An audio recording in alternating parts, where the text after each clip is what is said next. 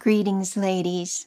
I'm excited to gather with you again as we look into Chapter 9 of the Godly Woman Bible Study, titled The Shunammite Woman.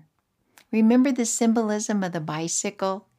The frame of our bicycle represents our becoming a child of God through faith in Jesus Christ. The back wheel illustrates the basics of our Christian life in balance. With Christ as our focal hub, we can enjoy our relationship with God through the vertical spokes of prayer and getting His Word into our life. The horizontal spokes represent our relationship with people through fellowship and in witnessing. Our lives lived in heartfelt obedience to Christ cushion our ride in the world. That chain of grace provides power through the Holy Spirit to live our life through Him. As we transition to the front wheel, we have a refreshing change of pace. Firstly, we're going to do a Bible study on a woman who hasn't a name, but lived a life so challenging that God included her story in the Bible. But first, let's hear from Irma's heart to yours. Irma says, "My dear ladies, today we have the privilege of observing one of the great women of the Bible. We don't even know her name. She is only called the Shunammite woman. The Shunammite woman is one of my favorite ladies in the Bible. This story is an excellent portrayal of how a godly woman functions in her home, and it shows heartfelt responses to people, to joys, to sorrows, and to God. This woman is a very good subject for a character Bible study. I pray that by God's Spirit, you will become well acquainted with the Shunammite woman and the lessons we can learn from her life. Love, Irma." Yes, this chapter is different because we are doing a specific type of Bible study called a character study. I really love character studies. It gives you a chance to concentrate on one person as if you were conducting a private interview. God gives great insights to truths about their character and circumstances, their relationship with God, the strengths and weaknesses of the person you are studying. And of course, how can I apply these truths to my own life? One of the hardest places to live a godly life is in our own homes. Do you agree, ladies? In mine, just over the past 2 days, I've needed to ask my husband's forgiveness 3 times for something I said or did. If you have never worked through a character study before, Chapter 9 gives specific instructions on the process. So I will let you read and follow the plan. Our text will be 2 Kings chapter 4, verses 8 through 37. Before we study the Shunammite woman, let's ask God to guide us and give us His insights. Let's pray. Dear Father, thank you for the beautiful account of the Shunammite woman in your word. Lord, she was a real woman who faced many challenges and deep pain in her life. But she turned to you. You became her rock, her fortress, and her refuge. Teach us, O Lord, to go to you when we hurt, when we are in need, and especially when life is confusing and painful. Would you open our eyes to the hidden truths of this amazing account of an ordinary woman who walked with God? In Jesus' name, amen. If you have your Bible, please turn to 2 Kings chapter 4. You can pause this video and read verses 8 to 37.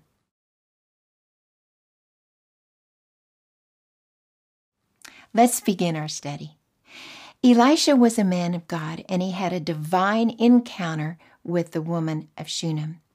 God knew the events of her life and all the things that would happen to her. Ladies, when circumstances happen that shake your world, where do you go for help? When loss and death or financial problems overtake you, do you lose your way, give in to anger or depression, or become what you feel? Does who you are change according to life's uninvited twist? In the midst of great loss, can you remain who you are in Christ and trust God to bring life out of loss? This is the true account of a woman who was acquainted with loss, pain, and grief, but in the midst of it, she refused to let her pain or loss become her identity, but chose God instead. Elisha did not know the woman of Shunem, but God did. And this encounter would enter the pages of the Bible for eternity. She was a prominent woman of Shunem and was given to hospitality. She had a gift of meeting people's needs and making them feel at home. She had spiritual insight and perceived Elisha to be a holy man, not outwardly, but in spirit. She encouraged him to stop by her home and eat when he was coming to her town. Since he continually made trips through her town, she had an idea. Notice, she was also submissive and respectful to her husband and shared her inspiration with him. She said, "Please, let us make a little walled upper chamber, and let us set a bed for him there, and a table and a chair and a lampstand. And it shall be when he comes to us that he can turn in there."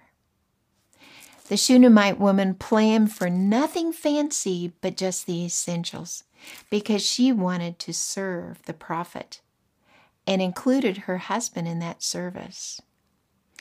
Elisha was grateful and asked his servant to inquire of the woman, "What can I do for you? Would you be spoken for to the king or to the captain of the army?" The Shunammite answered, "I live among my own people." She was certainly humble and content. The statement that she lived among her people could suggest she was not walled off, distant, or separate from them. She actually knew her neighbors and the people of her town and associated with them in life. She was content and did not desire fame or special favors from the military. But her contentment was found in her relationship with God. 1 Timothy chapter 6 says, "But godliness with contentment is great gain." Do you ladies live among your people? Are you content in the Lord? Elisha's servant reminded Elisha, "Truly, she has no son, and her husband is old." Ladies, watch this, because things get very interesting here.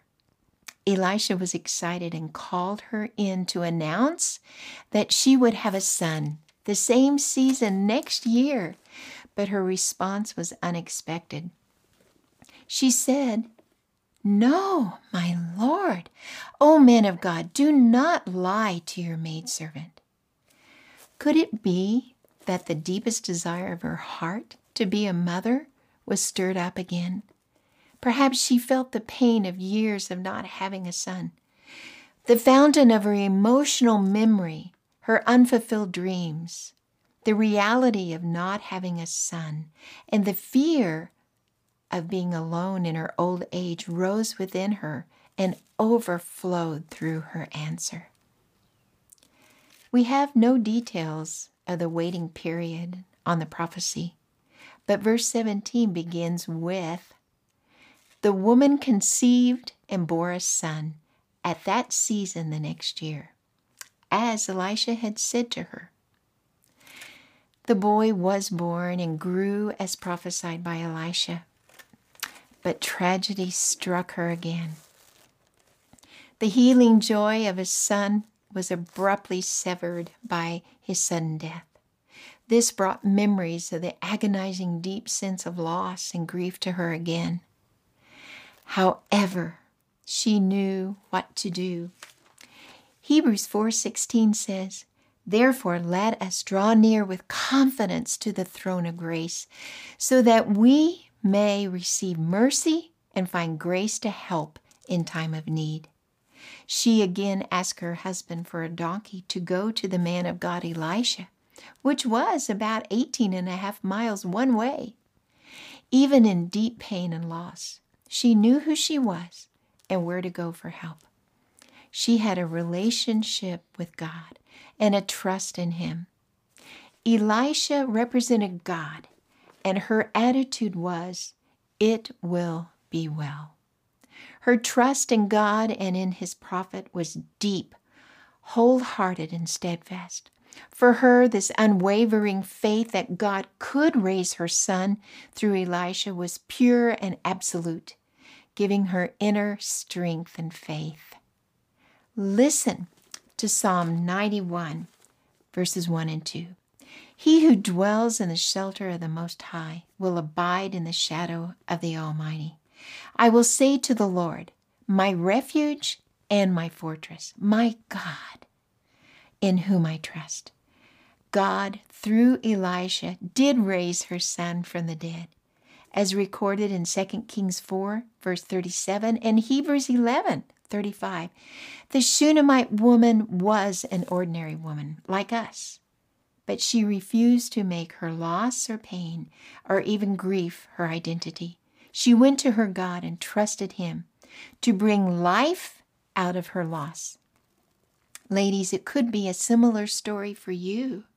Perhaps it's your health, loss of job, broken relationships, a difficult marriage, a wayward child, financial difficulties, or the barrenness of your own womb or Christian life. You are not your loss, ladies, pain, or circumstances. They do not define who you are or dictate your life. Ladies, come to Jesus, fixing your eyes on Jesus, the author and perfecter of faith, who for the joy set before Him endured the cross, despising the shame, and is set down at the right hand of the throne of God. Then you can say, "It will be well." Let us pray. Oh, Father, hear our solemn heart cry and know and take our pain, our losses, our grief, and unfulfilled dreams. You are all we need. You are our contentment, and in you we will be free to be who you have made us to be. Take us from loss to life and bring forth goodness out of the ashes we hold. Thank you, Lord Jesus. In your name, amen. Thank you, ladies, for this time. Until we gather again, may God richly bless you and keep you. Bye for now.